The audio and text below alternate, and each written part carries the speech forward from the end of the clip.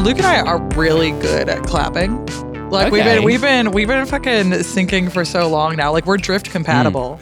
At this juncture, like we're like bang on with our sync clap. Drift compatible. That's right. Nice. That is nice. Yeah, it's the amount of times Pacific Rim randomly comes up is amazing. It's one of the great documents of our time. It's sort of like the Iliad of the 2000s.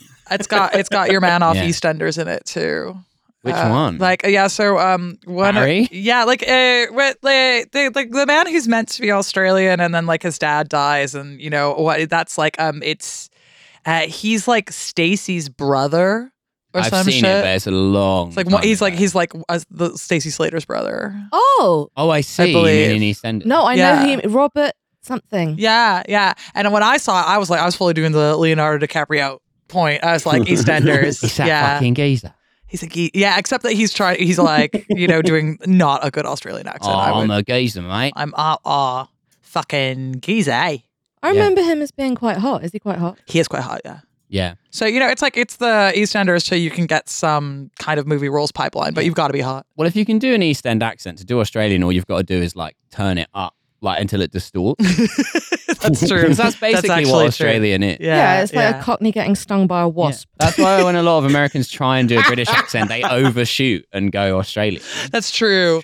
That is actually I can true. only do Cockney, and I can't do Australian. I can hit the middle, but not the rest. I have never met an American who thinks they can do Cockney that actually can.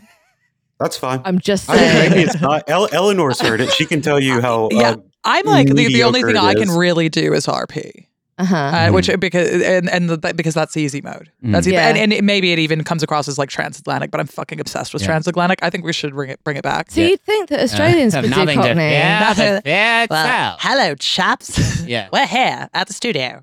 You know, like I just think it's fucking. My favorite accent is that kind of like Gilded Age, like see. Which you know, like have you ever seen the original Parent Trap? And like part of it is that you know, like one of them lives in California and one of them lives in New York, and so the one in New York talks like this, and it's like what the fuck, kind of, you know, it's like, oh mother, I simply can't go to camp. And the fucking relatives from California coming over. Exactly. It's like, and then they have to like support the fucking. They have to like teach each other their accents. Is like part of the original one, and you know that's out the window by the time you got Lindsay Lohan in. That's all I'm saying. Yeah, so that's just gone. Man. That's not the original Parent Trap, though. Really, the Haley Mills one is an original. Oh, the Haley Mills one. Yeah. The original Parent Trap is very violent. Like it's like pungy steaks and stuff. The original Parent Trap. And there's an actual trap. Yeah, like it's terrible. Yeah, those parents had to saw their legs off to get out of it. That's what Saw was based on, actually. Yeah. You've always enjoyed bedtime. Well, now. You always wanted your mother to leave. She only loved you. What is like, dude, you could like, okay, I get it. Let me go hug my mom now. No, you have to die. Like, how is this making me appreciate anything? Okay, so I've got, you know, once again, your girl's got a collection of scary stories, and there's like a whole one based on like as a parent treating your child incorrectly, and then therefore being like taken to a third dimension where you're chased through like a monster in the house, but you can't get your child back. And I was like, this is scary for me, but it's like I'm missing like the parenthood, you know, Gene. Like it'd probably freak Phoebe right the fuck out now, or Luke. Sorry, guys. I wasn't, shout out to the parents. Wasn't really listening because as soon as you said scary stories, she's I was like, I'm not out. gonna listen. We got half parents on the cast today. Imagine. Oh, Phoebe, you have a child? I am gonna have a child. She's growing one. Congratulations! Thank you very much. That's great. A few months. How far along are you, if you don't mind me asking? Just over 6 months. Congratulations! I'm about to spoil the shit out of this kid. I hope everything goes smoothly. Thank you very much. Yeah. No kid's going to trap me. Yeah, no kid is going to trap me. That's what the Parent Trap is, actually. Oh, like, man. Yeah. If I'm like just in my house and I see like a bit of cheese that shouldn't be there, I'm not going near that cheese. See, I could outwit a child. That's why I can't be a parent, because I'm immediately going for that cheese. Yeah. Right? This is the complexity. Like, I'd like to think that I can outwit my child, but by the same token, I want them to be the smartest person in the world. So this is a paradox. The real Parent Trap is when they're like just the biggest shit in the world. Like they're throwing a tantrum. They're so mad. Like they're just, and you can't reason with them. They're too little. Like everything is upsetting them, and they like throw stuff and they get really mad and they scream at you and they cry. And then 10 seconds later, they like come up to you and hug you and go, "Daddy, I love you. Mommy, I love you." And your heart just melts in their hand and you're like, no, you are so annoying. 10 seconds. How does this happen? Damn you, evolution. God damn you. Yeah, I'll be keeping a little dossier every time. Every time I get annoyed, so it's not going to work on me. Yeah, well, you can be as cute as you like, kiddo. I've got documentation. Well, that would refer you back to Appendix B. Mummy, I love you, is it? Well, 3 days ago at 4:42 p.m. You said, Mummy, I hate you. Yeah. So which is the truth? Making your child sign an affidavit retracting that statement. Getting a stenographer in the home.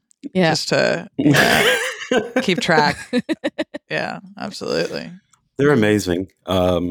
Terrifying and amazing. Anyway, hello and welcome to Masters of Our Domain. The podcast, which is allegedly about the hit 90s sitcom Seinfeld, was very much started as we mean to go on today. I am Milo Edwards, someone who's never seen Seinfeld, and I'm joined, as ever, by my co-host Phoebe Roy. Hello. That is all she ever says, and this week we are joined by Eleanor and Luke. How's it going? Returning champion, Eleanor. That's right. Today it's, the long clamored for We're Not So Different, Masters of Our Own Domain crossover, because people want 4-word podcasts. Yeah. To combine. That's what they want. Plug the pod. Let's do it up top. That's right, bitch. We don't talk about Seinfeld, but we do ramble like this. We're not so. I would say that's true. Yeah. I don't know that we've ever actually talked about Seinfeld, which is weird because we go on a lot of tangents, but I don't know that we've ever talked. And we about are Seinfeld. Americans, and Americans are more predisposed to Seinfeld. Like that is just true. Mm-hmm. I love Seinfeld. Me and my wife rewatched it last year. Great. Even though like. When I went back to watch this earlier this week, I had like forgotten it. I kept confusing it with another episode about a car. I don't know what it was. There are lots of car episodes. Which is weird because it takes place in New York. And I just feel like, why does anyone have a car in this circumstance? Because it's the 70s. It's not the 90s. Yeah, this is the conclusion we've come to. It's basically a reminiscence about Jerry Seinfeld and Larry David's time in New York in the 70s, but which they've inexplicably set in the 90s. There are lots of like jarring... sort of inconsistencies. But that's what we come for.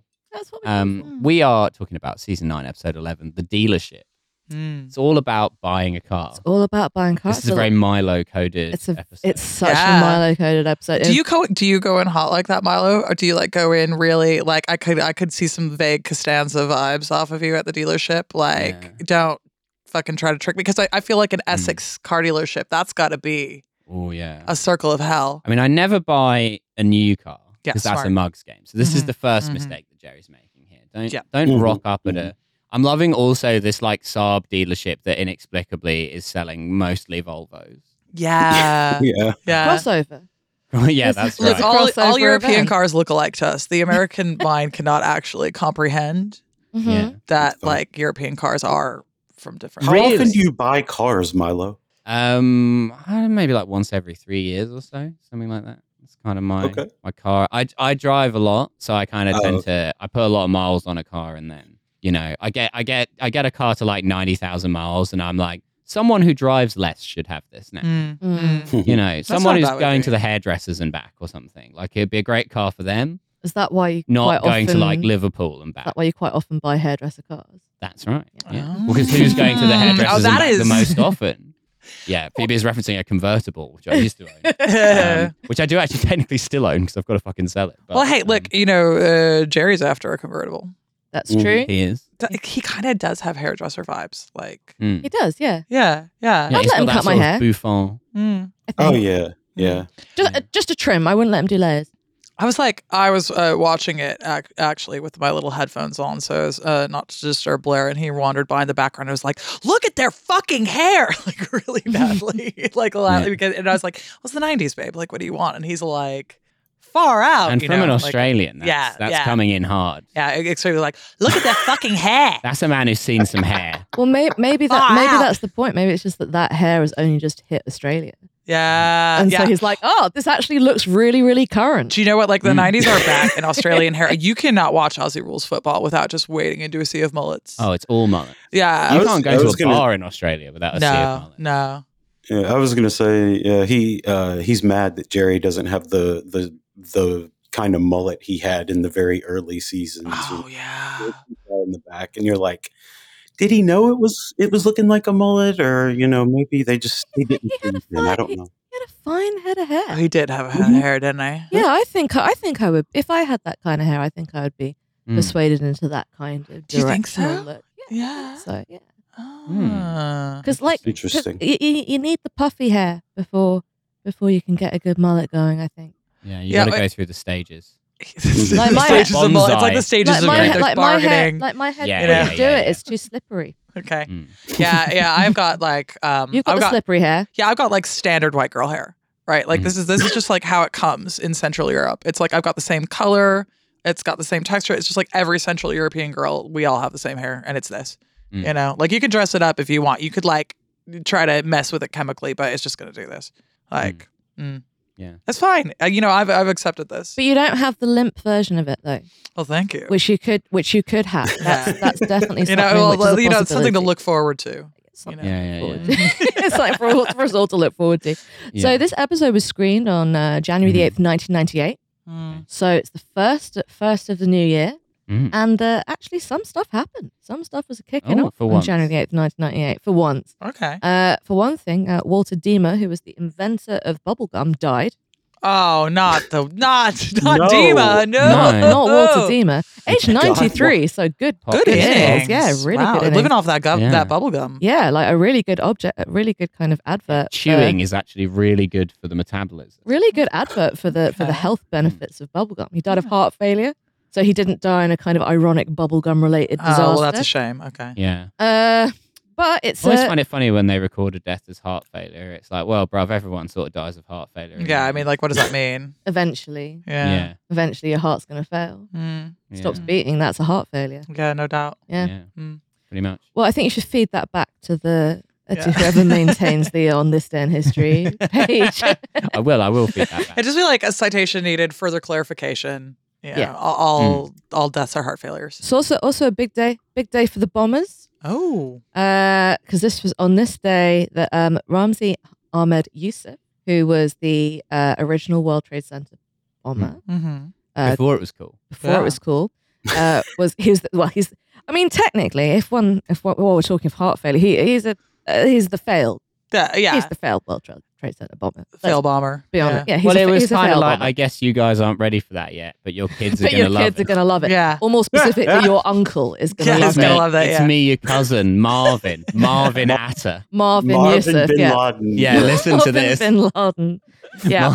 Marvin Bin Laden is a very like cabaret act name. It's bordering on drag act. Yeah. Yeah, absolutely. Like, I mean, an interesting drag king. Yeah. So he was sentenced to life in prison for his role in the. They were restrained of the federal government. Well, they killed like some people. They killed like 6 people. The idea was to kill fucking everyone. Yeah, like and I remember seeing like people walking out down the stairs, and there was like some black smoke, and it like mostly everyone was like bitch made. Like that's kind of what I remember. Like I said, failed bomber, and he was put in prison. And while he was in prison, he was put in this special like area of the prison called Bombers Row, colloquially. Nice. Now that's a sitcom. Him and Ted Kaczynski having a meeting of the minds. Milo, literally.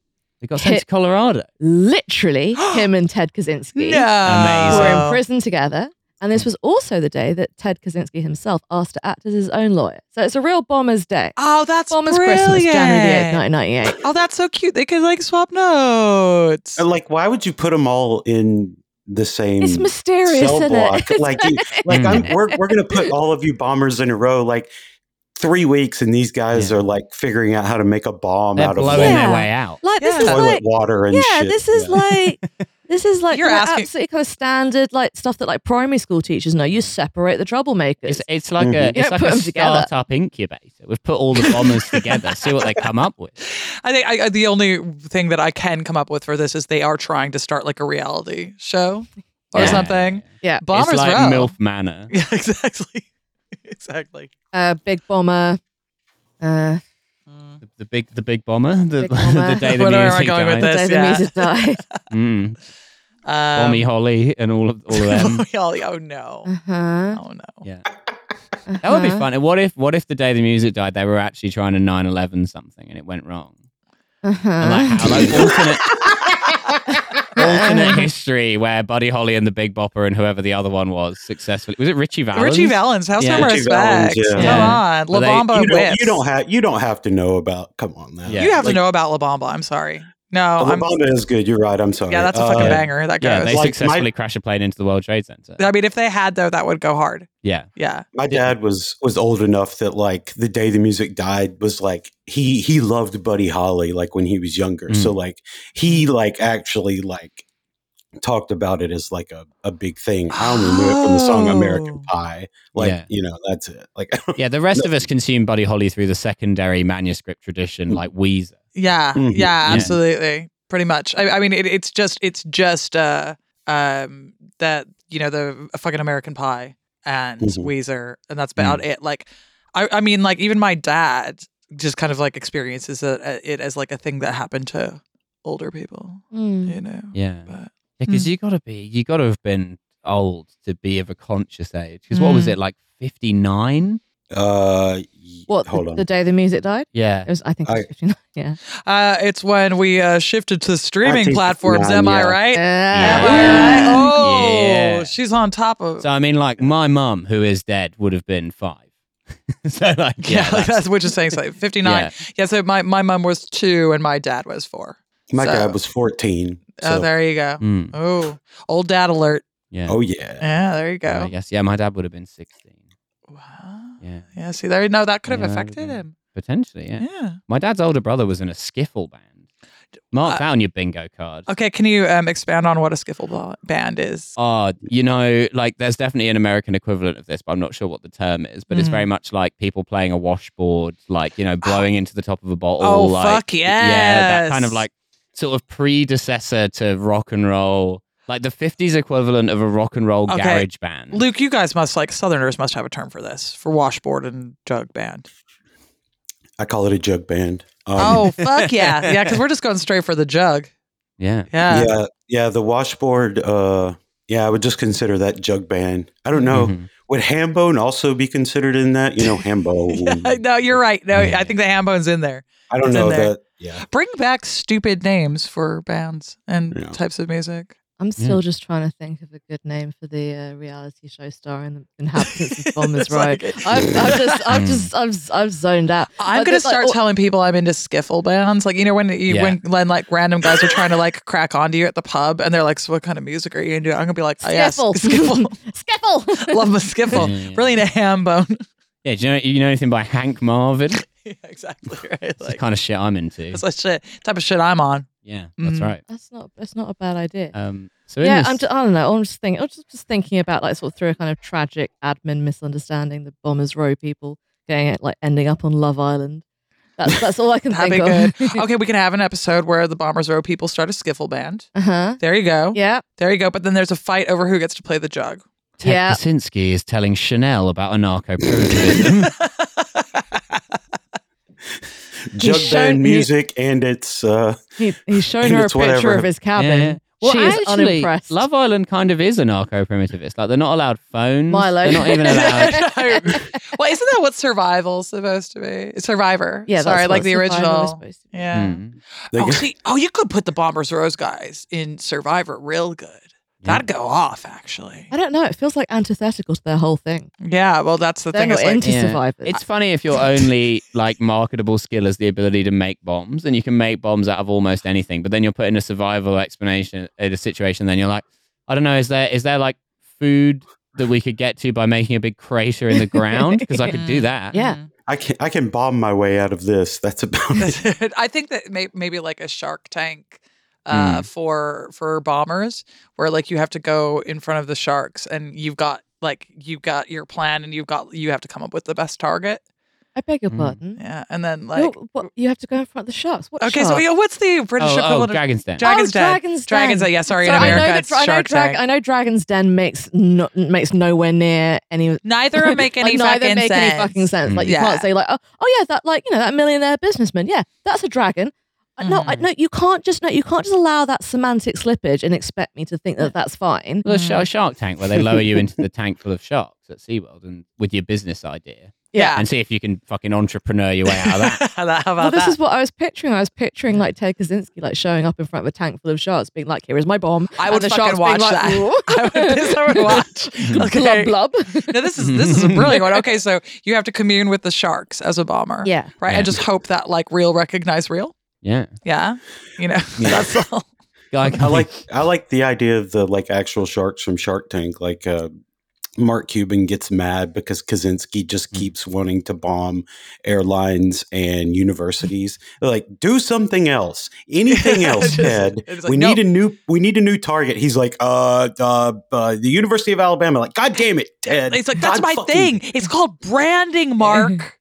It's called branding. He's consistent. He's got a niche audience. Again, in my head, this is still a literal shark. And it's been like, bomb the porpoises. Yeah. Bomb the fucking porpoises. Not the airlines, the porpoises. On the fucking surfers. That's what we want. Well, no, because the sharks like the enjoyment. But they like the surfers because that's their tasty snack. Yeah, they like the enjoyment of getting the surfers for themselves. They're like kind of fun challenge for a shark. Yeah. Surfers for sharks is like when Turkish waiters watch a British hen do get off the tour bus. Yeah, if you like. All right. All right. Hey-o. Yeah. Anyway, so oh man, in this episode, Jerry tries to buy a car. So we have a fun cold open. Yeah.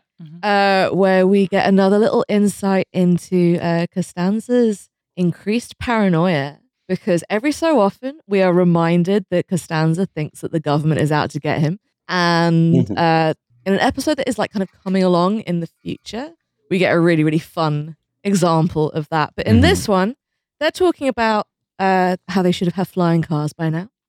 Yeah. And Costanza says the government doesn't want us up in the air. Yeah. And I agree with him. Well, okay, I think he's right. I'm afraid I'm on the side of government on this one. Like this is kind of like these are my communist tendencies, coming out. I'm like, no, it's true. I don't trust you bitches. Every day of my life, I experience how bad people are at driving cars in two-dimensional space. And I don't think they need the third dimension. Yeah, I think the government is right. The deep state's right on this one. Good job, guys. But also, flying cars as a concept always really annoys me because it's like you can get a helicopter license. Like, what are people like? No, it has to be exactly like a car, but fly. And it's like, but if it's exactly like a car, it won't fly. Like, the two things are inimical to one another. No, I'd like it to be exactly like a car, but fly. Think about how miserable fucking London would be with flying cars. Also, if you're driving on the road, that's still 3 dimensions. Well, no, but you're only moving in 2 dimensions. Yeah, but it's still 3 dimensions. The space is 3-dimensional, but you can't move up or down. So you're only moving. You don't have to think about the lateral dimension. You don't have to think about that. There's no Z axis to your. Okay. Okay, but what I suppose one plus would be if we put all the cars in the air, it would be quite nice for walking around on the pavement. Like if they're up there away from me. Oh, yes. No. I see. No, I see. You know what I mean? I see where the misunderstanding has arisen. I don't want there to be flying cars in general. Yeah. I want a flying car. You get a flying car. So, okay, babe, once again, that's a helicopter. That's literally just called a helicopter. Well, no, because it would have wheels and it would be pink. I see. When you say flying car, are you talking about hovers a little bit off the ground, or are you like talking about like can go like 50, 100 feet in the air? I want it to fly. I want like it to Jetsons fly. type shit. Yeah. Okay, cool. Okay, right. I got you. Okay. Yeah. I'm with you. I want a car, but with wings, and ideally, I would wings.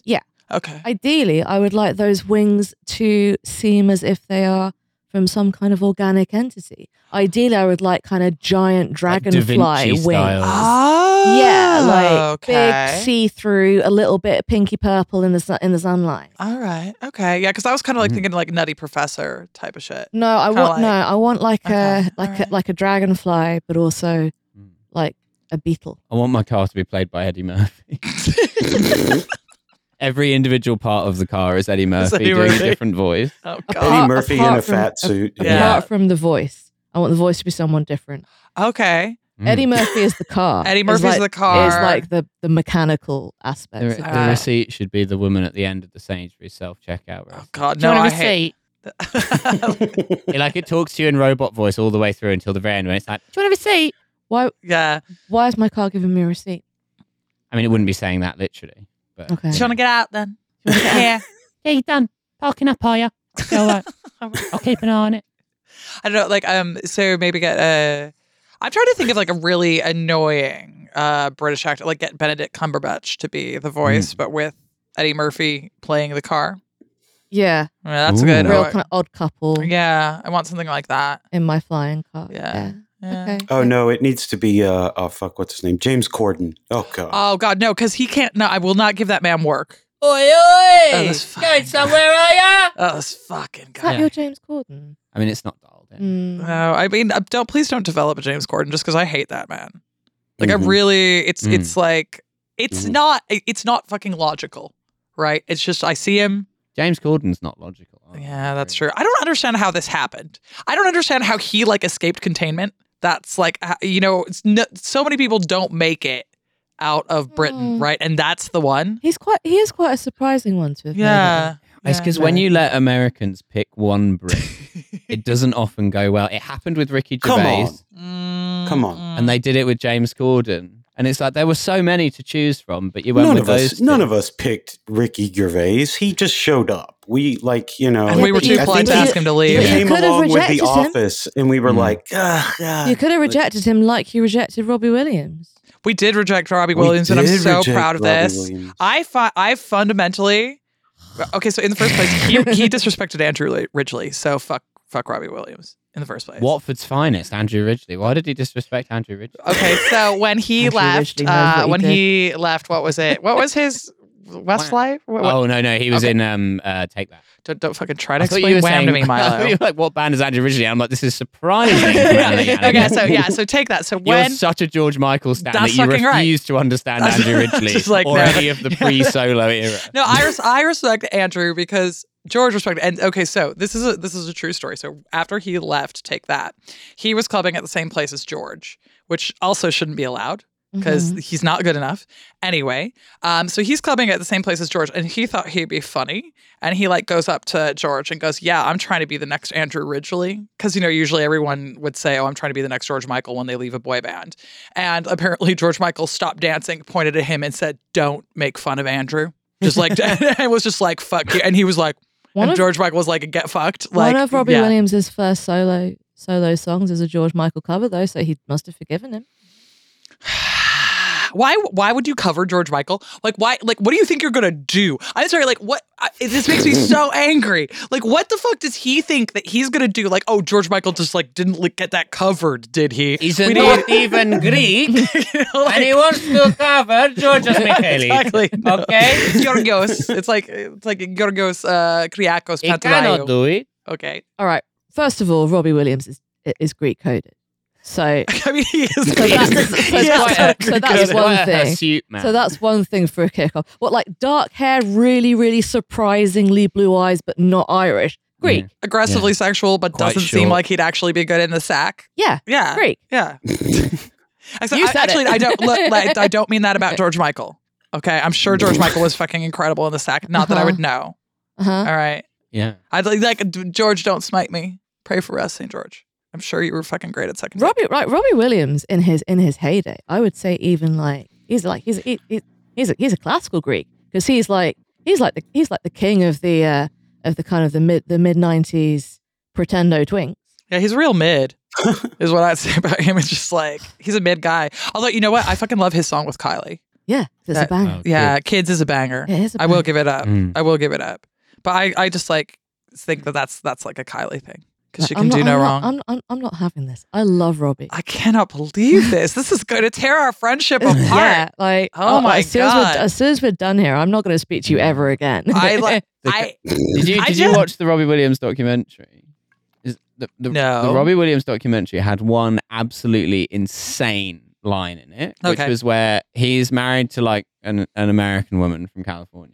who he married like relatively recently, like in the last like 10 years or so. Okay, weird. All right. And she's like, and then there's like an interview with her and she goes, yeah, and I just met this guy. He's like a pop star in like some other country. And it's like, he's a pop star in Britain, the second most globally predominant nation on Earth. Like the only other country on Earth that produces pop culture stars. that people know about other than, like a woman was asked to name a country other than America and she shrugged. Like that was the level. Like that's so Californian. I absolutely love this. Actually, it's kind of, and she's like, like he's from another country, like Arizona or something. He's a pop star in Greece. Yeah, because he's Greek. Yeah. I do actually. I play the bouzouki. We do a cover of Zorba the Greek. Yeah. I actually, you know what? Let's see Robbie cover Zorba the Greek. Yeah, with Kylie Minogue. I would fucking be down. That would go massive in Australia. Kylie Minogue on a bouzouki track. Oh shit, that would go hard. Yeah. That would go hard. Like Melbourne's gonna lose their mind for that. Yeah. This is a joke about how many people have Greek heritage in Melbourne. One of my uni friends is half Greek, but in a kind of like in a posh way. Yeah. Uh-huh. And they had he got married last year and we were at this wedding and they had a bunch of like Greek family over from Athens. And then, but there was this whole like American side of the family who I'm not quite sure where they were from. Kind of a Americans Americans kind of way. And so at a certain point, oh yeah, his Greek family are like, they're in shipping. Do you know what I mean? Like, okay, yeah, I was gonna specifically be like, do you mean shipping Greeks? Yeah, that's why I said Onassis. So we're like an Onassis Greek, not a plate smashing Greek. And then at a certain point, we're out smoking cigarettes with all this like New York contingent because they're the only other people smoking. Yeah, I was gonna be like, are we talking Jersey Greeks because they're wild? But anyway, well, no, but these weren't the Greeks, right? There were a couple of Greek Americans, but they were all like, "Hey, we're Greeks, we live in America." It was different. Okay, but these were like Americans from New York. I don't know how exactly they were there, but we're outside smoking a cigarette with them, and then they start playing Zorba the Greek inside. And like me and a couple of the other Brits, like we got to go see this shit. Like I'm and running. They were like, what? And we're like, it's Zorba the Greek, and they were like, what's Zorba the Greek? And I'm like, I'm like, you need to get in there right now. Let's go, because it's gonna kick off in there. That's all I'm telling you. Did it kick off? It kicked off. Oh fuck yeah! It was big. Yeah, it was great stuff. Do you know when like they'll do this shit where they like balance a table on their chin? I live for that shit. Ooh, sort of getting into like kind Robbie of Williams like can circus do that. act territory. I've seen him. I've seen him do that. I got one of my besties. She isn't Greek, but she's Greek Orthodox. Ooh. So she's like culturally Greek. Yeah. You know what? It's very interesting. And so she does all the Greek dancing. Like I really thought you were gonna say like she's not Greek, but she is Greek sympathetic. She's like Greek coded. She's Greek coded. She's like Robbie Williams. Yeah. She's Macedonian. Yeah. Yeah. You know. I think that like she's actually Slovak. Okay. So there's a lot of us about. She's Greek. She's Greek apologist. Yeah, exactly. Well, that's the best kind of apology. She like, I mean, she's probably out here posting like in her spare time about how Albania is dog people. You know, I don't know. Yeah, I can't rule it out. If she's Macedonian, then certainly. Yeah. Should we continue with talking about the episode? Sorry. I feel like kind of a ball episode. I feel like we've gone somewhat off track here. We're at the dealership. We're at the dealership. We're at the dealership. Elaine is there with Puddy. We get a fun little set piece about them going to a restaurant to celebrate his promotion from mechanic to car salesman. And Elaine tries to... Not really a promotion in my view, also. Yeah, like I think it's less sexy to be a salesman. Much less sexy. Yeah. More money. Probably health insurance, something like that. This is the thing, like whenever this kind of thing comes up, I'm always just like, you health need insurance. that shit. Yeah. I reckon in Britain, the mechanics earn more than the sales. I would say they will do now, but not in the 90s. I would hope so. Yeah. But not in the 90s, they wouldn't have done. Yeah, maybe not. Well, look, one thing that got better. Yeah. We found it, guys. We found it. Yeah, because any kind of sales job, certainly in Britain, like really sucks. Oh, like, yeah. It's real bad. Absolutely. Whereas if you're like it higher up in doing the mechanic shit at like a good dealership, you probably make some pretty good money. Yeah. Yeah. Okay, so one example of the process of history correcting itself rather than there's a guy who has to know about a fucking BMW gearbox rather than a guy who's like, do you want to buy a fucking car, sunshine? It's like fucking Jason Statham selling fucking BMWs. Listen, if you don't buy a BMW in the next 15 minutes, listen, you slag. my heart's going to literally explode. But also the job, the job of being a mechanic has changed massively over the last kind of couple of decades. Because now it's like mostly electronics. Yeah, it's computers. Yeah, you need like a kind of it's a different kind of skill set. I fucking hate that when you take the car in and they just plug it into a machine and they're like, yeah, the machine doesn't know what's wrong with it. That'll be £100. Nice. And I'm like, no, you have to know what's wrong with it. I'm not paying the machine. I'm paying you, motherfucker. You're kind of gentle parenting the mechanic. Yeah. Like, no. I want you to do it. I think you can do it. I'm empowering you to tell me what's wrong with my fucking car. That's why you go to a geezer mechanic. Yeah, absolutely. Don't go to the fucking BMW dealership. Don't do it to yourself. Take it to like Terry. Yeah. It's always Terry in it. It's always Terry. Yeah. Terry. Even in America, it's Terry. Oh, interesting. Like Terry is like a universal. Wouldn't you say like a Terry's a universal mechanic name? Well, my old mechanic wasn't called Terry, but that is because he was Greek. Oh, so he had a Greek name. There you go. There you Huge go. George Michael calendar in the workshop. Yeah, that's right. Yeah. My next door neighbor, Nikos, is Greek. Crunching obviously. over the plate shards when you walk Andrew in the Ridley, garage. honorary Greek. Honorary Greek. He's part Egyptian. Andrew Ridley. He's Andrei Ridlos. Yeah, he's Jewish Egyptian. Yeah. Andrew Ridley's dad.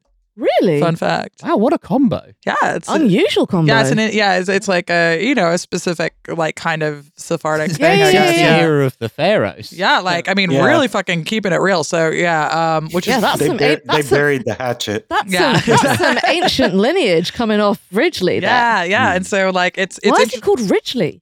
I don't fucking know, girl. The promised land for Egyptian Jews turns out to be Watford. I was going to say, what fucking anglicization is Ridgely? Yeah, I know. I'm like, what is it of? I couldn't tell you. I don't know enough about Sephardic last names, if I'm being honest. Maybe the dad is Egyptian Jewish on the mum's side. I mean, I don't know a ton about Sephardic last names because my family's only Sephardic, like great-grandparents or something. Okay. But you think Ridgely's not on the table. But by the same token, I'm pretty sure that Ridgely is not a Sephardic. Yeah, I would say that's true. I'm willing to bet you on that one. Yeah. All I'm saying is it's all immigrant dads in Wham, which is interesting. And it kind of like puts a spin on it. But my Greek next door neighbor, one of my besties, shout out to Nikos, he loves George Michael almost as much as I do. And you go in his place and he's got George Michael stuff around the shop. So, fair enough. Like it's important religion. Maybe you should. Okay. Yeah. It's like overlooked religions. I know a mechanic in Watford who did some work when he was an apprentice on Andrew Ridgely's car. And as a favour, he convinced Andrew Ridgely to drive him to school. This was like in the 80s. Oh my God. Yeah. This was like his claim to fame. If I had been in a car with Andrew Ridgely, I'd be bringing it up all the time. Yeah. That's true. I mean, Andrew Ridgely let me do the gears. Oh shit, dude. Like, I mean, if I met any member of Wham, like I'm trying to meet Pepsi. Pepsi, if you hear this. I'm not interested in Shout Shirley. Shirley's cool though. Shirley's cool though. Like, it's interesting because Shirley's like a founding member of Wham. Do not take the piss out. Pepsi's like, how dare you? Her name's Pepsi, and it's fucking unfathomably cool. She was with Wham since the age of the pharaohs. That's right. Yeah. Hey. She's got the Wham lineage. Yeah, can I just drag the conversation away from Andrew Ridgely? Yeah. Moses led Pepsi and Shirley out of the desert. That's right. You could try. You could try. They like it there. Yeah. It's nice and dry. They like the dry air. Oh, I can't remember where we got to. Oh, we did the opening bit. Yeah, no. So Elaine is trying to skirt round where they went to celebrate. And she says, a restaurant. And Puddy says, yeah, we went to Arby's. I fucking love it. I love Arby's. Absolutely love it. I love how embarrassed Elaine is of everything about Puddy. That's when you know the dick is good. Yeah. If you got a girlfriend whose boyfriend's taken her to Arby's, and also it's just like saying it, and she's like, it's like it's fucking, it's getting crazy in there. Yeah. The American version of a cheeky Nando. It's not, because Nando's is higher in the rankings than Arby's would be. Arby's is okay. Like Luke, I don't know what Nando's is, but Arby's is delicious. How dare you? Okay, look. What goes on at Arby's? First of all, Arby's is kind of. Tell me first if of Arby's. all, Arby's is kind of like universally like a joke fast food franchise here because of The Simpsons. Like, I'm so hungry I could eat at Arby's. And Jon Stewart used to make fun of it a lot on The Daily Show. That's true. It's the one with the big cowboy hat. But I mean, it's right? Yeah. It's just like roast beef it's roast beef sandwiches, and now they kind of branch out to other things. And weirdly, the other things they do are kind of good because they try to make a big deal about them. Like they have these gyros, or I don't know. Gyros, that's right. That's right. That's right. And they're insanely good. I don't know what we call them. What well, we would call it a gyros, but a gyros is actually more. It's the one thing that Americans. It's the Greek kebab. Yeah, it's the one thing that Americans are actually like better at is we'll say gyros. Yeah, only thing. Good job, everyone. But the thing about Arby's and why I don't like Arby's is because I'm like but you're still kicking around saying pasta, so you know. Yeah, that's true. I was getting it off of my 8-year-old niece was getting my ass about that the other day. I was like, oh, shut up. Look, I'm sorry. Every time I hear someone say like noodles when they mean pasta, I'm just like, no. Technically, pasta's a kind of noodle. You know, it's like a lasagna noodle. It's like that's like a guy who's like a Chinese like Han Dynasty supremacist who's like, no, it's a fucking noodle. I just feel Marco Polo stole it. I feel like this is a squares or rectangles thing. It's like I just feel like the pasta is the square. It's a type of noodle. And noodles are the rectangle. Technically. I feel because noodles are not a type of pasta, I'll fucking tell you that. No, I know. I'm not saying they are. I think they're a divergent evolutionary category. Wait a minute. You mean to tell me you don't consider noodles pasta? I think pasta is noodles, but I don't think noodles are pasta. That's how I feel. No, noodles are noodles and pasta is pasta. No, that's not right though. because again, Marco Polo. I'm out. Marco Polo didn't go to fucking China to find out about noodles, to bring them back to Italy so that we could create pasta so that you could think that pasta that noodles were pasta. They have a different composition. Noodles aren't made of durum wheat. Look, they could be. But they're not. Girl. We're fighting so much. This is going to really test the friendship once again. But okay, wait. I just need to go back to Arby's though. Okay. I need to go back to Arby's. Robbie Williams calls it pasta. Okay, because the thing about Arby's is they sell roast beef sandwiches, but the deal is the reason why I don't like that because ordinarily I would kind of like get down on that is that they also put like nacho cheese sauce on them. And I'm a divergent. Only if you get those. Those are not my favorite. I don't like. What's your favorite? What's your order? Just a regular roast beef sandwich with curly fries and Arby's sauce and the horseradish sauce that they call horsey sauce. Amazing. Yeah, horseradish sauce. Interesting in a fast food place. They have a good chicken sandwich though. They've got They do. It's like the Cool Ranch chicken sandwich that actually bangs really hard. So it's like it has like Swiss cheese and like fried chicken and ranch. So thank you to our sponsor this week. That's Arby's. But I think okay, like when there's like there's like rankings of fast food, and you know this in your heart, right? And like Nando's is like a little bit above, so it's like Nando's is more beloved. And it, like you could sit in a Nando's. Yeah, it'd be like if you took her out to Wimpy. Yeah. What, you can't sit in an Arby's. I mean, you can sit in an Arby's, but it's like a drive-through. But yeah, it's like a drive-through joint. It'd be like it's kind of like going to McDonald's except esoteric. Oh, I love sitting in at McDonald's because I refuse to eat in the car like a slob. Yeah. But this is my girlfriend's always like, why don't we just eat it in the car? And I'm like, because you're not driving. That's why you're like, I'll just eat it. That's fair. That's fair. What am I doing here? When I was growing up in America, because, teenagers aren't allowed to be anywhere except in a car, ? So we would eat a lot of fast food and it was like, you wouldn't go in because it was like you finally had this place, which was a car. Yeah. Well, in the UK, teenagers aren't allowed to be anywhere. Yeah, no, you're not allowed to be in a car. So it's like, you better like, it's just head down. Yeah. Like you got to be running from one place. Oh, you know what? Like, I think that we should come up with like that's why like British teenagers like kind of cluster around train stations, like kind of plausible deniability, because you could always just say I'm about to go in to get a train. It's neutral ground. It's like how you could seek refuge in like a church or a monastery. Exactly. Yeah. They seek sanctuary, kind of clinging to the railings like pigeons. Yeah, like American teenagers are eating fast food in a car. I don't know. We spend a lot of time in Denny's. Ooh. Huh. Yeah, like we spent a lot of time in Denny's because we're like back in the day when there's like they kind of like let you just like sit on one cup of coffee for hours and like chain smoke. Yeah, for us that was costly. Yeah. Smoking indoors was cool. It was cool. Yeah. It was a cool time. The thing about smoking is it's cool and sexy. Yeah. Unfortunately, yes. Yeah. That's why they had to make it smell so disgusting. Yeah, because vaping's not cool or sexy. No, it's not. It's it does a job. Yeah. And I'm like it's utilitarian. It's gonna do the thing, but like it's not gonna ever be cool or sexy. It's A to B. It's a Volvo. Yeah, that's right. You can get a sexy Volvo, but it's hard. Okay, you know what? It doesn't matter. Baby's like, okay, that's it. I'm leaving. Okay, that's it. We're done here. We're done here on the Volvo front. The Volvo R. I think the problem for me with the with the Volvo is it's just so tonally similar to Volvo. And whenever I hear Volvo, I just think Volvo. Yeah, the Saab is a little bit sexier. The Saabs are sexy. Yeah. Because they're like little airplanes. I like the extra A in the middle as well. It's a bit extraneous. It shows it's a little bit This was wild. actually what I was going to say about the dealership inexplicably selling Volvos and something else they were selling as well I spotted in the dealership. All Saabs are from Boston. I think I saw a Mercedes in that Saab dealership. Yeah, there's another European car in there. Yeah. I think it is a Mercedes. But I was like, really? To do an authentic Saab dealership, they should be selling Saabs, aeroplanes, and surface-to-air missiles. Yeah. Like that would be that would be the canonical Saab dealership. That would be quite something for Puddy to be. Yeah, like showcasing selling. all of the products that Saab make. Yeah. Yes. Anyway.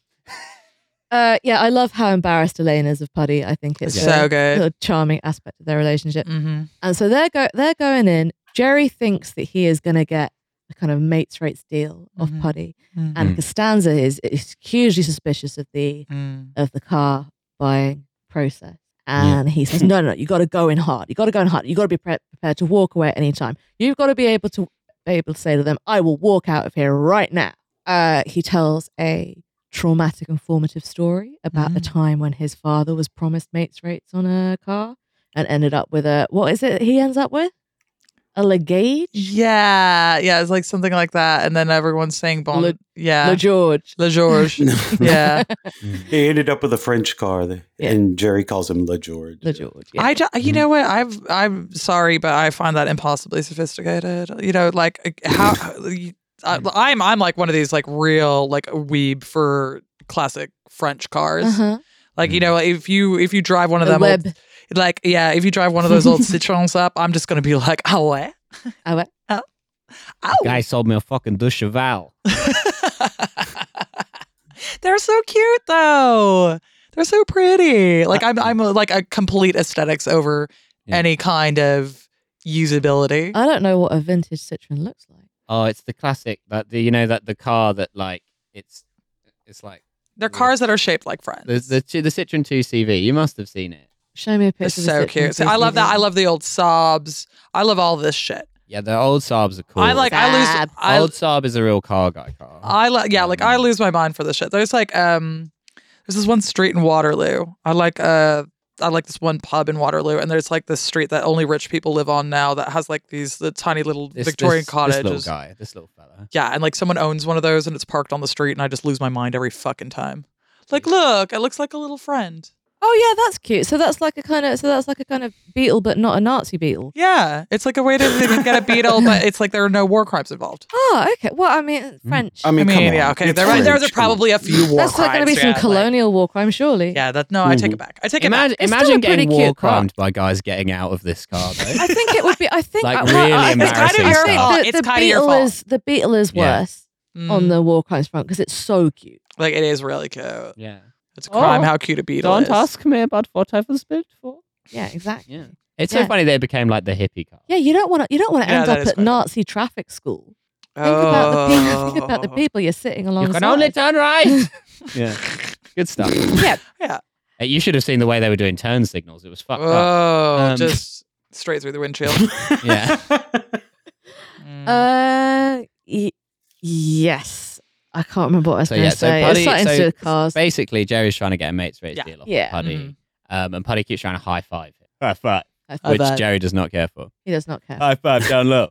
And then from behind, too slow. But he puts Elena in an invidious position. Yeah. Because he complains to her about the high five. And that's no good. And it's like she's already embarrassed of this guy. I don't think you shouldn't do this to your friends. Actually, it's like if they're in a position where they have an embarrassing significant other, you know they're in it for the sex, right? Yeah. Mm-hmm. So like we've all been there. Yeah, like, and we've all been there. And it's like the thing that you have to do is like have the good grace to not point that out.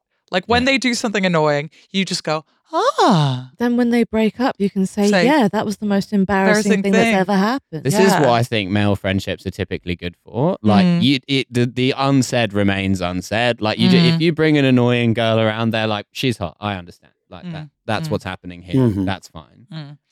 It happened to me once where I had to explain this in reverse to a mate of mine who he had brought a hot and annoying girl around, and then he kept complaining about how annoying she was, and I'm like, she's hot. That's you're paying the tax. That's what's happening. Yeah. I'm like, you knew this when you. I'm like, we'd met her at the same time, and I was like, oh, this is like a hot annoying chick. But if you're into that's a type. That's a type. Yeah. Don't be going out with her and complaining that she's annoying. That was the deal going in. Yeah, I always love how confident your friends are that they aren't annoying. Well, okay, look, it's like I'm not saying this guy wasn't annoying. However, the thing that different kind of annoying. What girls will do if you bring a putty over, right, is they'll look at you with pity in their eyes. Yeah, there will be a separate girls' and then they're gonna back channel, and we're all gonna go talk to each other about how annoying your boyfriend is. Yeah, exactly. And it's 1952. We're talking to Cuba. Yeah, about your weird boyfriend. Yeah, and we're gonna be like, I'm sure that did go crazy, or it better. Like that'll be, and everyone will be like, or it better, or it better. And then you wait till it blows up, and then you try to figure out if the dick was worth it. But then usually at the breakup, they'll be like, it wasn't worth it, and it'll be like, well, worth it. It never is. It never is. You know, that's when they start doing historical revisionism about the dick. Yeah, okay, so then that'll be annoying too, because then they'll be like, oh, the dick wasn't that good. And I'm like, really? Because this was 8 months worth of, I had to pretend that this man wasn't like calling it rugger, all right? Oh. Fucking when they do that. I'm right here, Eleanor. I am right here. Look, I like what I like, all right? All right, you know what? Phoebe enjoys tossing the pill about with Chugsy. See, you know, this is one of the good things about being an American in Britain, right? Is because in the first place, it's like, I'm going to be so real with you, like your chances of getting laid go down, right? Because everyone's got to deal with the way you talk, and I feel it, and that's fine. But like also the posh people, it's an absolute no for them. Interesting. It's like it's a real hard pass, especially if you're like working with Tacoma slang. They're like, I'm not going to. You know, I'm sure that if I was like waspy and a feet from the East Coast, I could make it work. But like, you know. Yeah, those rugger guys, it's a little bit less so. I mean, bog standard kind of like middle class. I can shag them. Yeah. That's fine. But like anyone too posh, they're kind of trying to get back at their mum about something if they shag me. You see?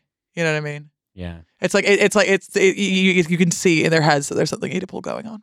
Which is not what you want, really. No, it's just like, I don't want it. Like, you at least hide it better. Sorry, I'm just having a kind of sort of Christian reverie about one of my exes who was always quoting from Family Guy. There must have been so many. Oh, girl. We could have done the same voice. So many back channels about that. He couldn't do any voices. Leave it alone. He couldn't do any voices. No. So he would just say, "There's this bit in Family Guy," and then he would just say it in his normal voice. Would he be like, giggity? Phoebe, what'd you do, Phoebe? Hey, okay, like you all need to stop that right now because this is very triggering. This is very, very triggering indeed. Oh, this is worse than the time I went out with the guy who was obsessed with Family Guy. Stuck in a cutaway loop. 100 cutaways deep inception. And not even the most embarrassing. It's not even the most embarrassing. Yeah. So, but I've just remembered that this is a free episode, so I'm keeping this stuff keep it down. Keep it down. Unfortunately for Jerry Seinfeld, Elaine and Puddy have a fight and break up during which is Jerry's fault. Yeah, and see, okay, this is the thing. Whilst, you know, we all wish that our friends would break up with the annoying person, I don't think you should intervene if the major crime is annoyance. Especially if you need them. Yeah, especially if you're fucking trying to get a deal on a sob, bitch. Yeah, exactly. Yeah. Like, let's, keep it to yourself.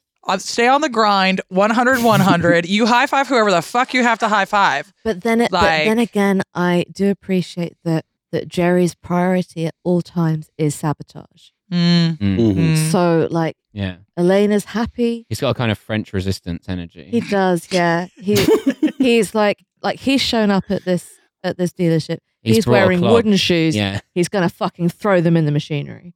Throwing a wooden shoe into a Saab. Just harmlessly lands in the boot. What's the deal with these wooden shoes? Bounces off the windshield. Doesn't even get the little kind of spider crack. That's right. That's why you buy them. Yeah, literally. That's because French people can't sabotage it. Yeah, that's right. Yeah. Swedes hate the French. The sabotage. One weird trick. There we go. Swedes hate them.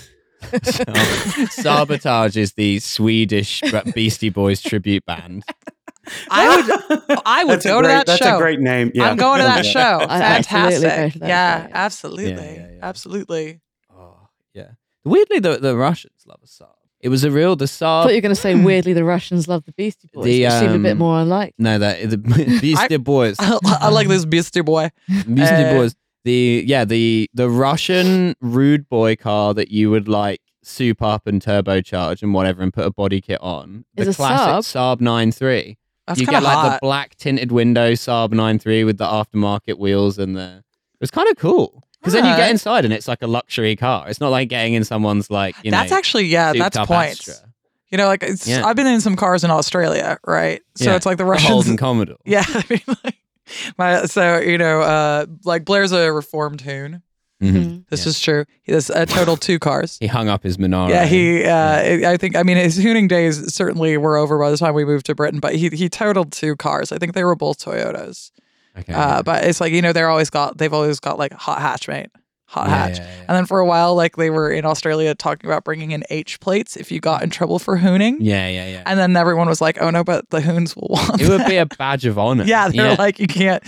So, okay. So my point is. Clarification. What is a hoon? Oh, shit. Okay. So a hoon. A hoon is. Welcome to the Britannosphere, my friend. Yeah. Okay. So a hoon That's why I'm here. Let's go. Yeah. Okay. So a hoon is a British person, an Australian young man. Yeah. Young man. It's almost always men. Who's got a beater. And like ordinarily I'm going to say it's usually a hatchback. And it's real fucked up, but then they've like thrown. Occasionally a ute. Yeah, occasionally which is like a really low slung pickup. It's like, which is like a Pinto. Utes are kind of like, what's that? The fucking, I think it's a Chevy, Yeah, it's a Pinto, yeah. No, it's got like a kind of Spanish name. The weird. Oh, like, El Camino. Oh, El Camino. Yeah. That's what I'm thinking. Okay, so you got one of those. You will inexplicably throw rims on that shit. Mm-hmm. Yeah. You will, at least in my day, you would also like put more sound equipment in the car than the car was actually worth. Yeah. So you would absolutely be like sporting $5,000 worth of stereo equipment in a $2,000 car. Like this is just how it was done. And then you just fucking drive really badly. You do some donuts. They love burnouts. They like Australia, to do some burnouts. And like this is also, because you live with your parents or whatever. Yeah. Like this is like what you go do as an activity. And this is how you get headlines like "Hoon gender reveal shut down by police." If some guy filled his tires with like blue dye and then did a burnout until the tires exploded, so that blue dye went everywhere. It's a beautiful culture. Yeah. It's called being from fucking Queensland, cunt. All right. Yeah. Like, okay. And so I do. Australia is such a powerful energy. It really does. But I will say on this, the Russians are one up on the Australians. Oh. Because it is fundamentally cooler to have a souped up Saab than a Commodore. I'm sorry. I said it. I will not be allowed back into Australia. Saab. I knew Saab. Yeah. Saab. It's Saab, darling. In fact, the guy I knew who had the souped up Saab was a cocaine dealer who, as a cover, worked as a cameraman for the Orthodox television station. Yes. Like the Orthodox churches. Please tell me his name is Yuri, because that would just really set it off for me. Hell his yeah. name was not Yuri, sadly. Oh, okay, well, I'll let it slide this time. I need a minute to reflect on that. God. Yeah. How many ways there are of being alive. Yeah, there really are. There really are. And in Russia, there's even more ways to die, I'll tell you that. Yeah. Yeah. I'd say like kind of 3 to every 1 way to continue being alive. So we got a lot, like weirdly in Tacoma, we've got a lot of like coke dealing Russians, which is strange, and Ukrainians. It's like this like kind of specific. They walked over that land bridge. It's kind of like one of the known. It's like Doggerland. Yeah, and like my brother was always hanging out with like the wrong sort of Russians and Ukrainians, and then like in my neighborhood, there's like all these churches. Right, we've got like a church on every block, and for a while, the one right by my parents' house was like one of these Russian churches, and like. My dad and brother are walking down the street next to it, and there's like all like the girls, all the teenage girls are like out on the porch, and they're all kind of like whispering to each other and like looking at my brother and whispering. And my brother walks past and he goes, "Pray for me, girls," in Russian. And then like one of the babushkas like came out and like pulled them all inside and was like evil monkey pointing at my dad and brother, and like my brother's like down there like trying to pick up like at the fucking that is a hard fucking pickup line. Yeah, pray for me, girls. And they were all like, yeah, that's really hot. George Michael on his way to the park at 2 in the morning. Yeah, exactly. And it's just it's just like really. I really admire my brother for just like bringing those Russian gangster vibes, despite being of Czech extraction. It's a beautiful cultural exchange. You know, yeah, we're Slavs. We can tame fucking multitudes. You don't know. That is true. Yeah, he's a beer and sausage Slav rather than a like vodka and pickles Slav. Yeah, exactly. There are underlying currents nonetheless. Yeah, I don't feel equipped to join in on the Slav chat. So I feel like it's kind of like Czechs is a bit like, what if Russians were German? It is. Yeah. That's the question we're trying to answer. Okay. Yeah. But like specifically like Bavarian. Yeah. It's we eat a lot of cucumbers, but we don't pickle them. So like the only ones who stayed Catholic? Well, I think you'll find we had a few wars about this. We made up our own religion, and then we're brutally subdued by the Habsburgs into being like Catholic again. And now they'll do that. It's with their chins. It's really easy to subdue people if you've got a jaw. Just chin them. Swallowing them like a pelican until they relax. Hitting the fucking mic with my chin. Yeah. It's now the least religious country on earth. What is? The Czech Republic. Is it? Mm-hmm. How are you measuring that? I don't know. Pray for me, boys. It's mostly just like, hey, Jan, you going to church today? No. That's we're not. Basically going up to everyone's house. There's actually even funny layer of irony because he is actually Czech. He just knows some Russian. And when he says pray for us, it's very ironic because the least religious people on earth, they don't believe any of this shit. That's why they're like, don't you go talking to this Yana guys. They'll make you not come to church, etc. etc. The Yana make you eat sausage with meat content above 3%. Like neighborhood bad boys. Yeah, don't go near the Yannigas. Yeah, that's right. They're going to teach you that there was ethnic diversity in the medieval period, and we don't want that. Fucking, you come down to our house. They're going to start talking to you about vintage Citroens. Yeah. When you said that you like kind of vintage French cars, like the first thing that popped into my head was like one of those kind of 90s Renault hatchbacks. Bitch, I would. The Ali G car, the Renault 5. I might. If I do it, it's ironic. They're not very sporty. Renault have made some crazy cars. Okay, I really was into. This is again a Citroen, but I was into in the aughts. Do you remember when they brought back the Megane and it had like that like cut in? Oh, what? With the Reggae with the ass. It was the car with the ass. Yeah. Luke, I don't think that we had these in America, but there was like these. I don't think you get Renaults at all. Look this shit up. It's called a Megane, and you got to do like a 2008. Megane. Yeah, it's got to be a 2008. And I was about that. See you, baby. Yeah. It was I kind of like that ad. I was either gonna like move here and do a PhD or stay in Australia and buy one of those. It was really a close. You need to say I remember that ad to the tune of Shaking. Remember that ad? Yeah, there we go. Remember that ad? Yeah. The crazy Renault though, same era was the Renault Sport Clio. They put a 3-liter V6 and like a scooped air intake on a car that weighs 600 kilograms. Fuck, it could do 165 miles an hour. See, now you're saying it killed so many British people from Essex and Kent. I fucking love this. Many. It was like the Somme. so many geezers died in that car.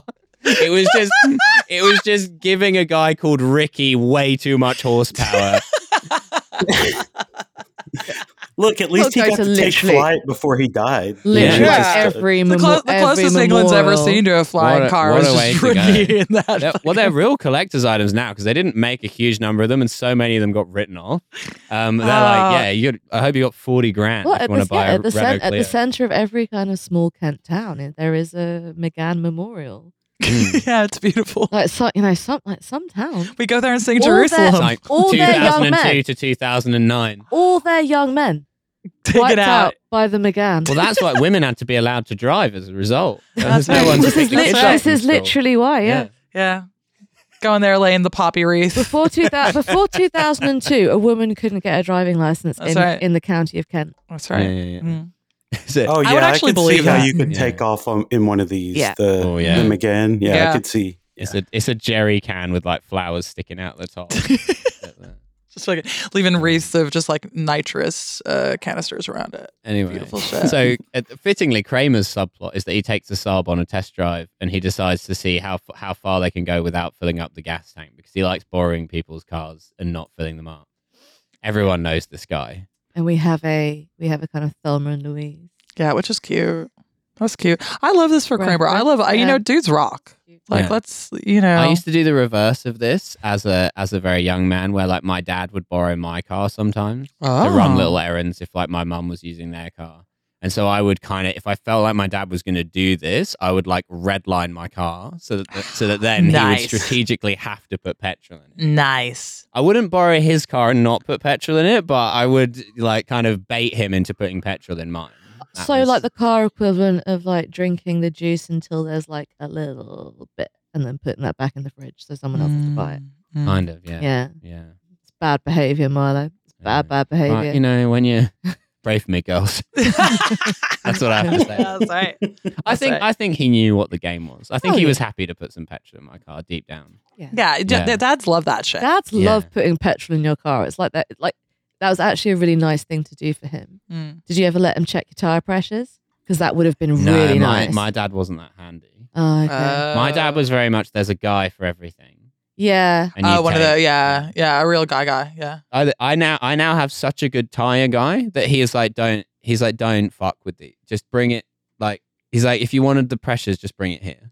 He's like, I will do it. My dad has an interesting kind of like double trouble because he has the dad culture of having a guy for everything, but he has the children of refugees culture of doing every fucking thing yourself. So like he has this kind of constant war going on inside him at all times. Yeah, I've got the second kind of dad, child of refugees, do everything yourself. But then like the trouble is also he's a carpenter, so he gets home and he's fucking exhausted, so it just doesn't happen. Yeah. Shout out my dad. Yeah. He's too busy dragging my brother away from the fucking Russian girls down the street. It's like he's not going to check the tire pressure. It's not going to happen. Pray for your tire pressure. They'd like it, son of a carpenter. Come on. Yeah. Oh, hey, there you go. Yeah. Fair play. This is a kind of storied family business as far as the church is concerned. We've seen this. Mm-hmm. We've seen this movie. That's right. That's right. Yeah. What's that tweet about? Do you ever think that Jesus, the son of a carpenter, smelt the wood of the cross and felt home? Fuck me. Boże moi. Sometimes a tweet really transcends itself. That's I've got nothing to add. Okay, I like the idea of there being like people around who only knew him as a carpenter, though, just being like, the guy who makes tables. What do you mean? I don't go. What else? Little G's. Yeah, Joseph's son. Oh, bad business. They're doing what to him? Why? Crucifying him. That feels disproportionate. I know he doesn't make a good table, but so Mary was. That's not. She was doing that. That's not. Joseph. Mary's going to be heartbroken. That's not Joseph's son. Oh. Who was the father? Who was the father? Well, she said. Do I have a story for you? It was three blokes at once. That's what I heard. Very good. I heard a bird came on her face. This is a reference to Renaissance art and how there's always a bird going at Mary's face. Oh, very, very ancient Greek of them. Yeah. Yeah. It's always like, Mary's always sitting there praying. Yeah. And then there's like a bird that is the Holy Spirit, bang, onto her face while she's doing the ecstatic thing. No, I've seen the where she's doing the kind of the Riley Reid face. Yeah, exactly. Yeah. And she's just like getting it. like, that bird come. Or more specifically, Riley Reid is doing the Virgin Mary face. That's true. Let's be honest about the direction of travel. That was Mary's son. Do you know, this is really, I don't tell anyone, but I voted for Barabbas. If I'd have known, I had no idea. I had no idea. That was him. Doesn't look anything like her, does he? Nothing like her. Nothing like his dad either. Wow. Come to it. Tell you what, well, you'll never guess what Janine heard about him from the Pharisees. Why has he got? Is that why he's got them beady little eyes and the wings? Is that why? Yeah. Oh no. Yeah. You imagine stuff. Jesus glowed. Like I have like he just walked through life and he kind of glowed. Probably like, slightly. Probably like a Glowed little bit. A mild glow, yeah. Like a kind of, is he glowing? Does he have jaundice? What's going on? Yeah. Yeah. Maybe he's born with it. Yeah, maybe. Maybe he's the son of God. Yeah. Maybe. Yeah, so that's our Lord and Savior Jesus Christ. No real clarity on that as yet, even now. The main plot point, which we should cover before we wrap this up, is that George Costanza, he's trying to get a candy bar out of this is so important to vending me. machine. Initially, he can't because his dollar bill that he borrows from Jerry is too sort of raggedy. And then there's a kind of quite portly mechanic who he asks if he can borrow a dollar bill or exchange it, and the guy's like, no. He's like, I don't have any. He's like, but I saw inside your wallet, and you do. And the guy's like, no, you're wrong, and walks off. And then George eventually gets some change. He buys a Twix, and then it kind of does that thing where it doesn't fully dispense. Tragic. Yeah. It's actually tragic. George doesn't know anything about fluid dynamics, so he doesn't do the thing where you flap the slot until it falls off. Mm-hmm. I once got my arm not completely stuck, but stuck enough. All right, Homer. Okay. Stuck enough to make you holding onto the can. to make me start to panic a bit, trying to retreat. And it was a really embarrassing location as well. It was in the lobby of a swimming pool. Yeah, but that's when you need it the most. classic. But that's when you need it the most. Oh, it was before I went in. This was not post workout. I don't have that experience. This is my swimming chocolate. I'll tell you what. exactly. Swimming along. This whole energy. fucking section though sent me into such a reverie. I had to be retrieved Yeah. by somebody who worked at the leisure centre. Were they hot? Because I would just die. Well, no one's hot in a green Airtech shirt, I think. Okay, yeah, fair play. So no is the answer to that. Yeah. But it wasn't like, and it's also not the only time I've had to be freed from getting my hand or arm stuck in something. So like, it's just. That time on the dairy farm was a real I was about incident. to. I've told you about this when I got my hand stuck in a display vagina. Go on. I've definitely told Those you are my about display this. vaginas. They're not touching. I literally These are live with a these sex educator half the week. We have display all kind of stuff around the house. This is We just- do not this have a is display just- vagina. This is Promoting these him are to just sex work. these are just decorative. Look. These are not functional vaginas. They've never been out of the package. They're worth thousands. No, okay.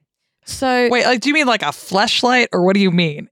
Was your I don't know. fist all the way up there? I know what I said. All right, I know what I said. I'm guessing something more gynecological.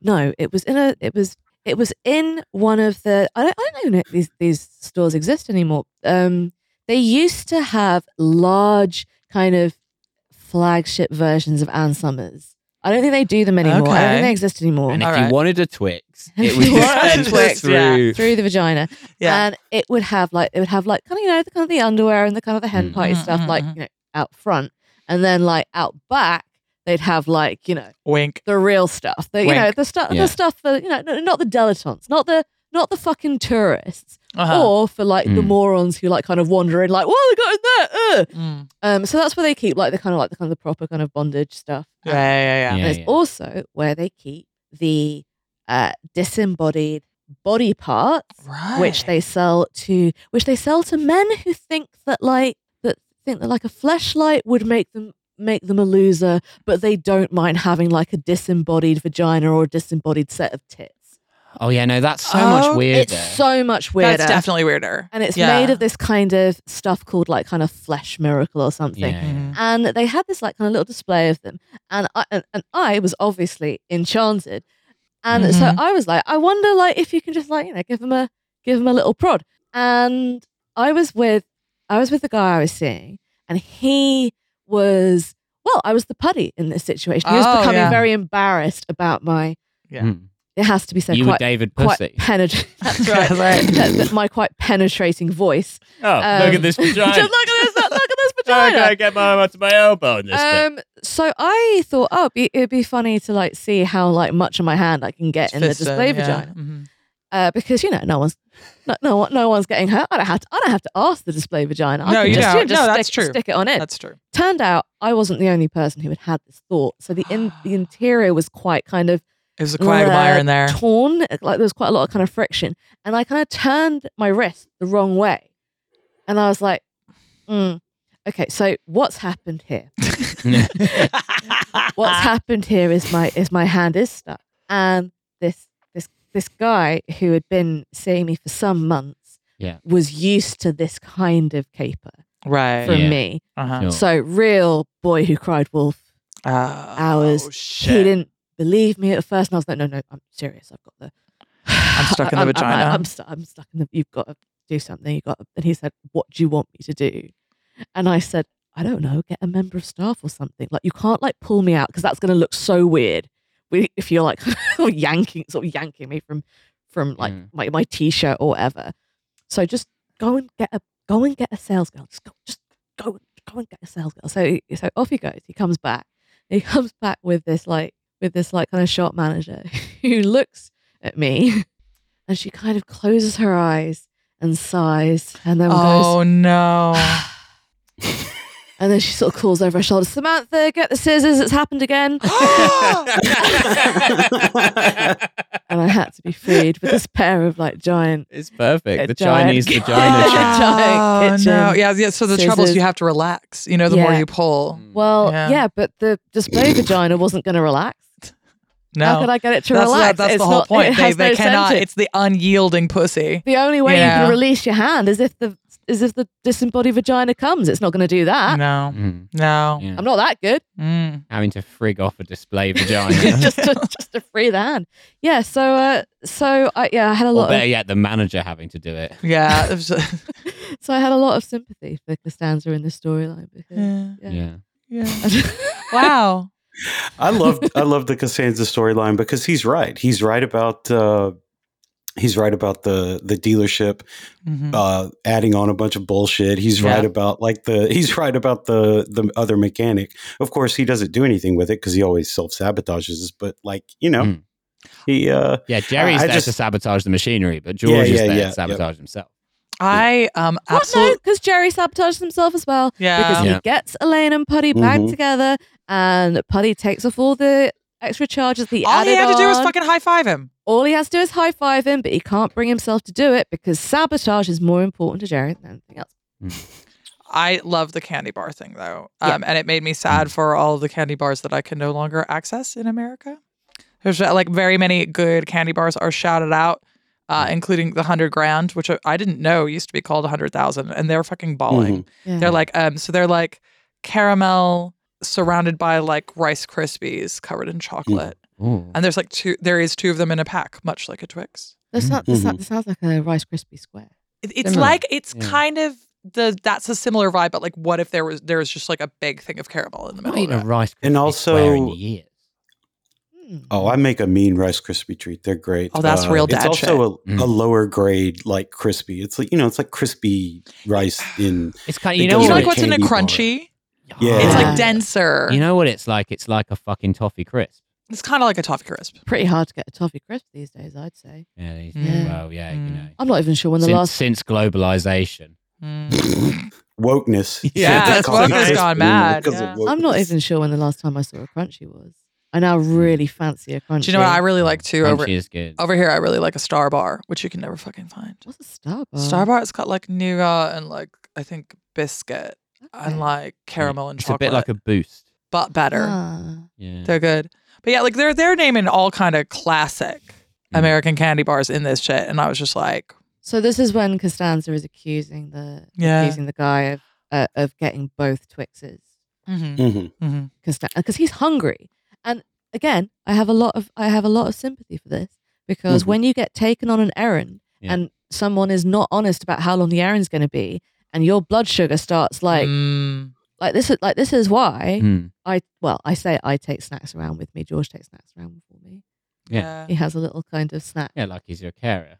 More like more like zookeeper, I'd say. He's got like a big bag of nuts, and he's like keeping the bag away from you and feeding you the nuts and the gentle. Look, gentle. Always feed Phoebe with a flat palm. At 12 o'clock, you can come watch Phoebe being fed some mini eggs. Yeah. Oh, mate. I'm mad for mini eggs, me. I'm mad for mini eggs. I It's fucking so love good. a mini egg. Yeah, mini eggs are good. Mini eggs Yeah. are Like really, when I really was good. little, I was more about the cream egg, but now I'm about the mini egg life. Yeah, see, I think that's a sign of maturity. Yeah. Yeah. Yeah. That's what everyone says about me. Really mature. Yeah. Please don't bring Phoebe little stars. She can't have them. Oh, Phoebe. Nah, she can have them. Oh, that's a treat. I love a little star. I showed you that little foil package of jelly babies that George gave me the other day to take on the bus, so I wouldn't get like mad on the bus. Perfect. Just so you know, I'm going to get mad on the bus anyway. You can give me the jelly babies, and I'm going to stuff them into my face aggressively. Yeah, that's right. Yeah. Yeah. That's right.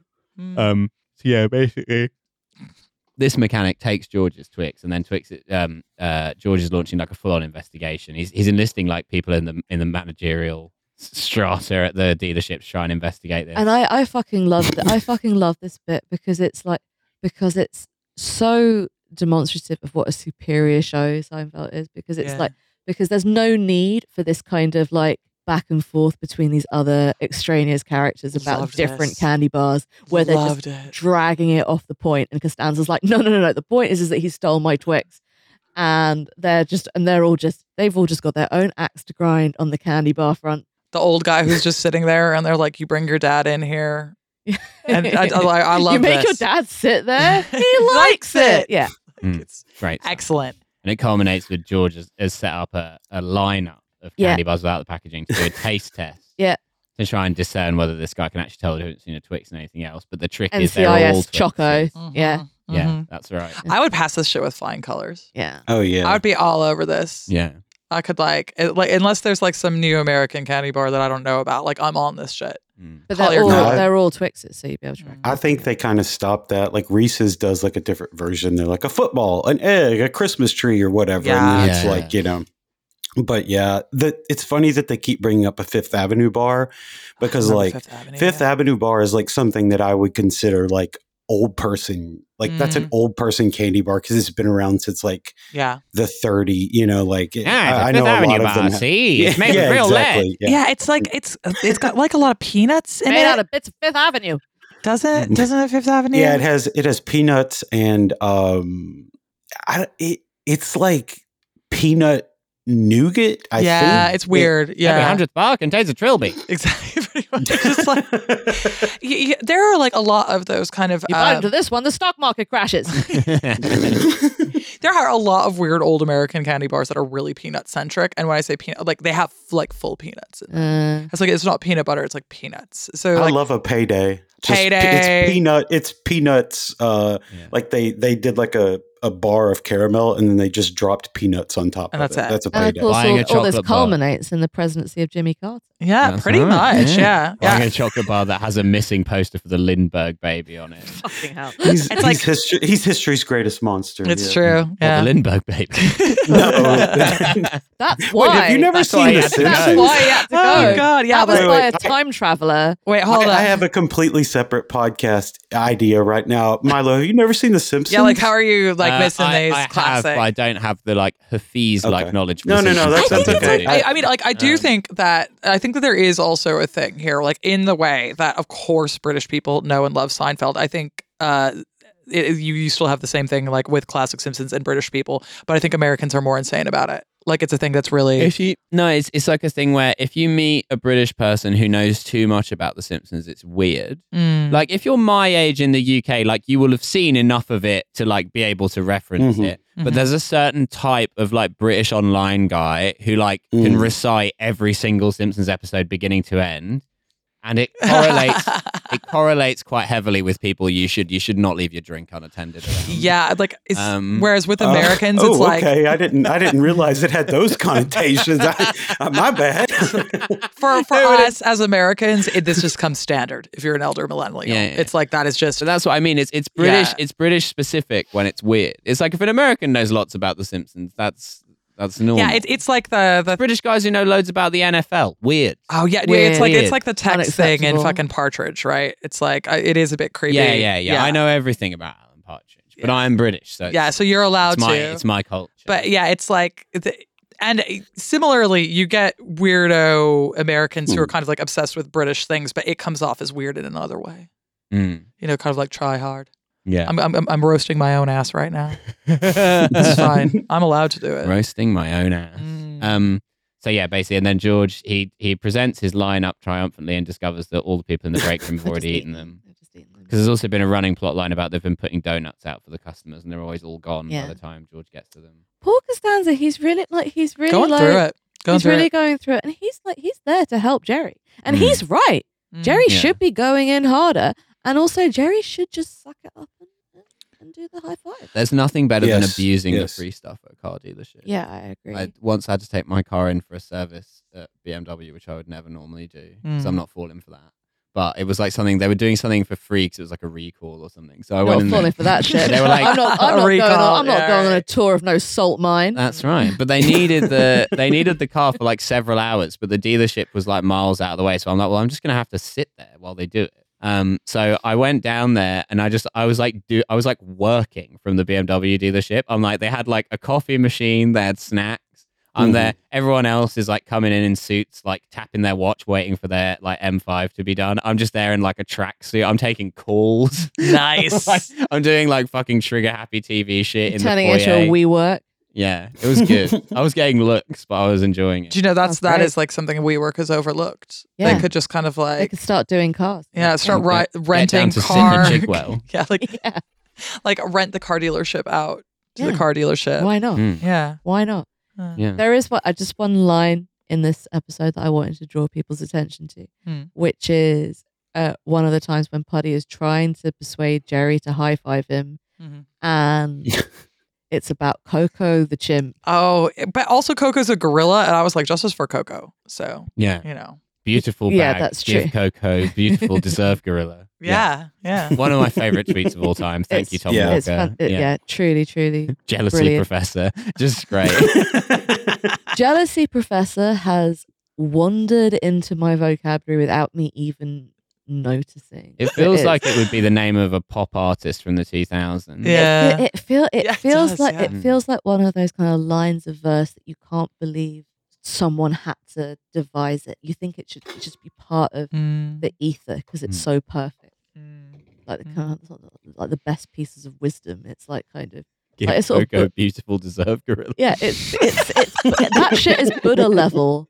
I think it is. That's so good. That's what you come up with when you've been meditating under a tree for a month. Occasionally, Tom will just come up with such a banger that it's like it's on another level. And you're just like, you know what? I'm gonna take back what I said about you, Tom Walker. Laser targeted at me, which was he was like, you know, if you're in a relationship with a woman, she will show you videos of lots of different parrots from TikTok, and he's like, that's true. But there's one particular parrot that will come up when she shows you the video occasionally, and then her eyes will light up, and you know that is her favorite parrot. I'm like, this is so very true. He's so right about this. We all do be having a favorite TikTok parrot. I don't see what's wrong with like this is normal. It's just such a great observation that that she likes many parrots, but there's one parrot that's her parrot. Yeah. Like this is the entire reason we had to create the girls chat, because we're mostly sending each other like videos of animals, and we didn't want you guys to see. Yeah. It's like pictures of various palaces. Yeah. We met a parrot in a shop in Edinburgh that said, "Nay bother." No. It was good. Yeah, so he says, so he's talking about like Coco the monkey, and he goes, "Hey, yeah, that chip's all right," and then he tries to high five him, and Costanza thinks that they've made a deal, and kind of pops out from behind a corner and says, "Like, what are you doing? Don't high five him." And Jerry says, "No, it's fine. We just saw the same monkey." And if that does not describe so many of my friendships. Yeah. Which are just based on So having true. seen the same monkey. That's so true. Yeah. Yeah. Puddy turning to Costanza like, jealousy, Professor. I love it when you've seen the same monkey. I love it. I love to see that. Yeah. Puddy, beautiful, deserved salesman. Jealousy, Professor. Jealousy, Seinfeld. Yeah, there you go. Jealousy, Seinfeld. Oh, no. Jealousy, do love Seinfeld is Jerry's drag name. Ooh. Mm. Ooh. Puddy, I do love what? it. Elaine. Arby's. Yeah. Beautiful Elaine, deserved Puddy. Deserve Arby's. Yeah, I that's want right. fucking Arby's. Sorry, Luke, I interrupted you there. What were you going to say? Oh, I don't know. Something stupid. I think I was going to talk about how I really like at the end when Jerry becomes the car salesman, but for brokering them getting back together. He's like, all right, Yeah. Arby's once a month, and Elaine has to come to your softball games, but not read a book. And it's like, yeah, that's married life. Like that's. That Like, that is really what it's all about. Mm. Yeah. Yeah. yeah, That's beautiful. That's how you get rid of the jealousy professor in your heart. Yeah. That's right. You know, you we all gotta have to open it battle up. with the jealousy, And Professor. replace it Gotta with open it up. replace it with the Birkin deserved gorilla. Yeah. Mhm. Yeah. You've got to, in every relationship, Sort of there pointing is. at items, just There's one. Birkin deserved Phoebe. In every relationship, you got one jealousy professor and you got one Birkin You gorilla. You mustn't be the jealousy professor to your partner's Birkin bag. When they show you the Birkin bag, you must accept it. You must deny the jealousy professor. Why are you doing this in your Nazi voice? It just feels like quite sort of like Austrian psychology. Oh, I Freudian. see. I see. Yeah. So that's more Freud than Nazi. Okay. Yeah. Good. Yeah. Just I mean, to look, clarify. six of one, half dozen the other. had Freud to lived a bit clarify. later, which way would he have gone? Well, I think Oh wait, yeah, Yeah. that was silly. Yeah, that was probably. silly. Yeah, of I think- me, yeah. I think we've got a pretty good answer for that. Yeah. Freud had some pretty cooked views, but there were some key factors. Key there. factors. Yeah, A thing I like about Freud is he liked and owned chow chows. Several. Several chow chows. There's a He was a really chow chow guy. There's a really, really good picture of him like lounging on his balcony, like surrounded by these like furious looking dogs. I It's, yeah. fucking love it. They're And so really it's like, he's like, he and I have like a. Hey, that dog's all right. Yeah, that's me. That's me. I fucking love we a just chow. saw the same We dog. just saw We're the same fat dog. High five. No, I'm Sigmund I've got Puddy. big Freud. Yeah. Like, You want I to fuck your mother? Yeah, you're thinking about it. Why not? No, I've said it. I got a chow chow. Well, speaking of chow chow, I think it is It's about. time to it's say my chow Yeah. chow. It is time to say ciao ciao. It's time for us to thank Eleanor and Luke so much for joining. Hey, thanks for coming on and letting me talk about how to pick up girls outside Russian churches. That's right. Yeah, thank you. Thank you very much for having me. I really do appreciate Our it. pleasure. It's a testament to what a fun episode it's been that it's gone this long. It is. I say pregnantly, is there anything that you guys would like to plug? You're goddamn right. Come listen to We're Not So Different, Mhm. a podcast about how we basically just do this, but throw in some medieval history? Question mark? We talk Mhm. about medieval history, actually. We do. You do. Yeah. I'm just there to be like, yeah, boy, and occasionally throw in something, be like, this reminds me of something from Star Wars, That's true. and like you can hear half the audience rolling their eyes. It's good. When I say it. I So, think yeah. it's really important to antagonize your audience. Yeah. But the audience is the jealousy You hear that, professor. Fucking come on over.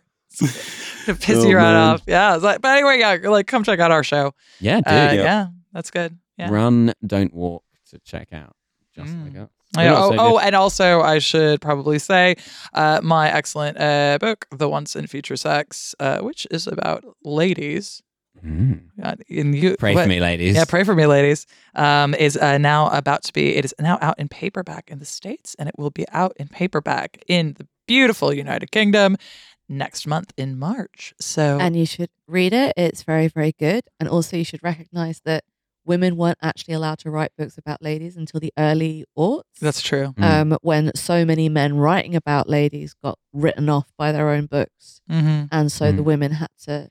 We had to step had in. The to books were step in. overpowered. Yeah. Yeah, They all had exactly. infinite jest. It was too many pages. It's There's too many exactly. It was just there's too Literally, much just too drag in many the back. pages. Like, oh, Yeah. come on. Yeah. What footnotes? Fuck off. Yeah. Yeah. Yeah. That's right. Isn't it just Exactly. No, I like that. I read all the fucking footnotes because I'm that type of Tennyson bitch. footnotes. Yeah. Yeah, yeah. I got my book's got footnotes. I don't know if you like that. Come on over. I like footnotes. Yeah. Those are good. That's right. Yeah. Once in Future Sex, beautiful book, deserved putty. Yeah, that's right. Yeah, there we go. That's our review. And of course, listen to We're Not So Different, which I've been on. That's right. Ooh. As well. Phoebe's been on recently. You can listen to me complaining November about was on TV. the other week. Yeah. Yeah. I'm always available. Yeah. Milo, come on. We're Not So Different. I don't know what we'll talk about. Yeah. So. Milo deserved guest. Milo deserved guest. That's right. Beautiful guest. You are the jealousy professor. That's right. Jealousy medieval history professor. So they call me. So, yes, thank you for listening. Yes. It is a free one. Yeah, I'm pretty sure it is. Yeah. Okay, cool. So we've got a Patreon. You can subscribe to it. Yeah. It's $3 a month for the regular bonus episodes. For $5, you get all that, plus the Discord and Movie Corner. For $10, you get all of the previous stuff, plus the What's the Deal miniseries. Yeah, all that and Brains too. Yeah, that's right. Yeah. Beautiful, deserve patron. Beautiful. Yeah. Give content. Yeah. Beautiful. Deserve content. Deserve gorilla. Don't let the jealousy professor win. Yes. Sign up to the Patreon. Kill your inner jealousy professor. That's right. Thank you and goodbye. Bye-bye. Bye.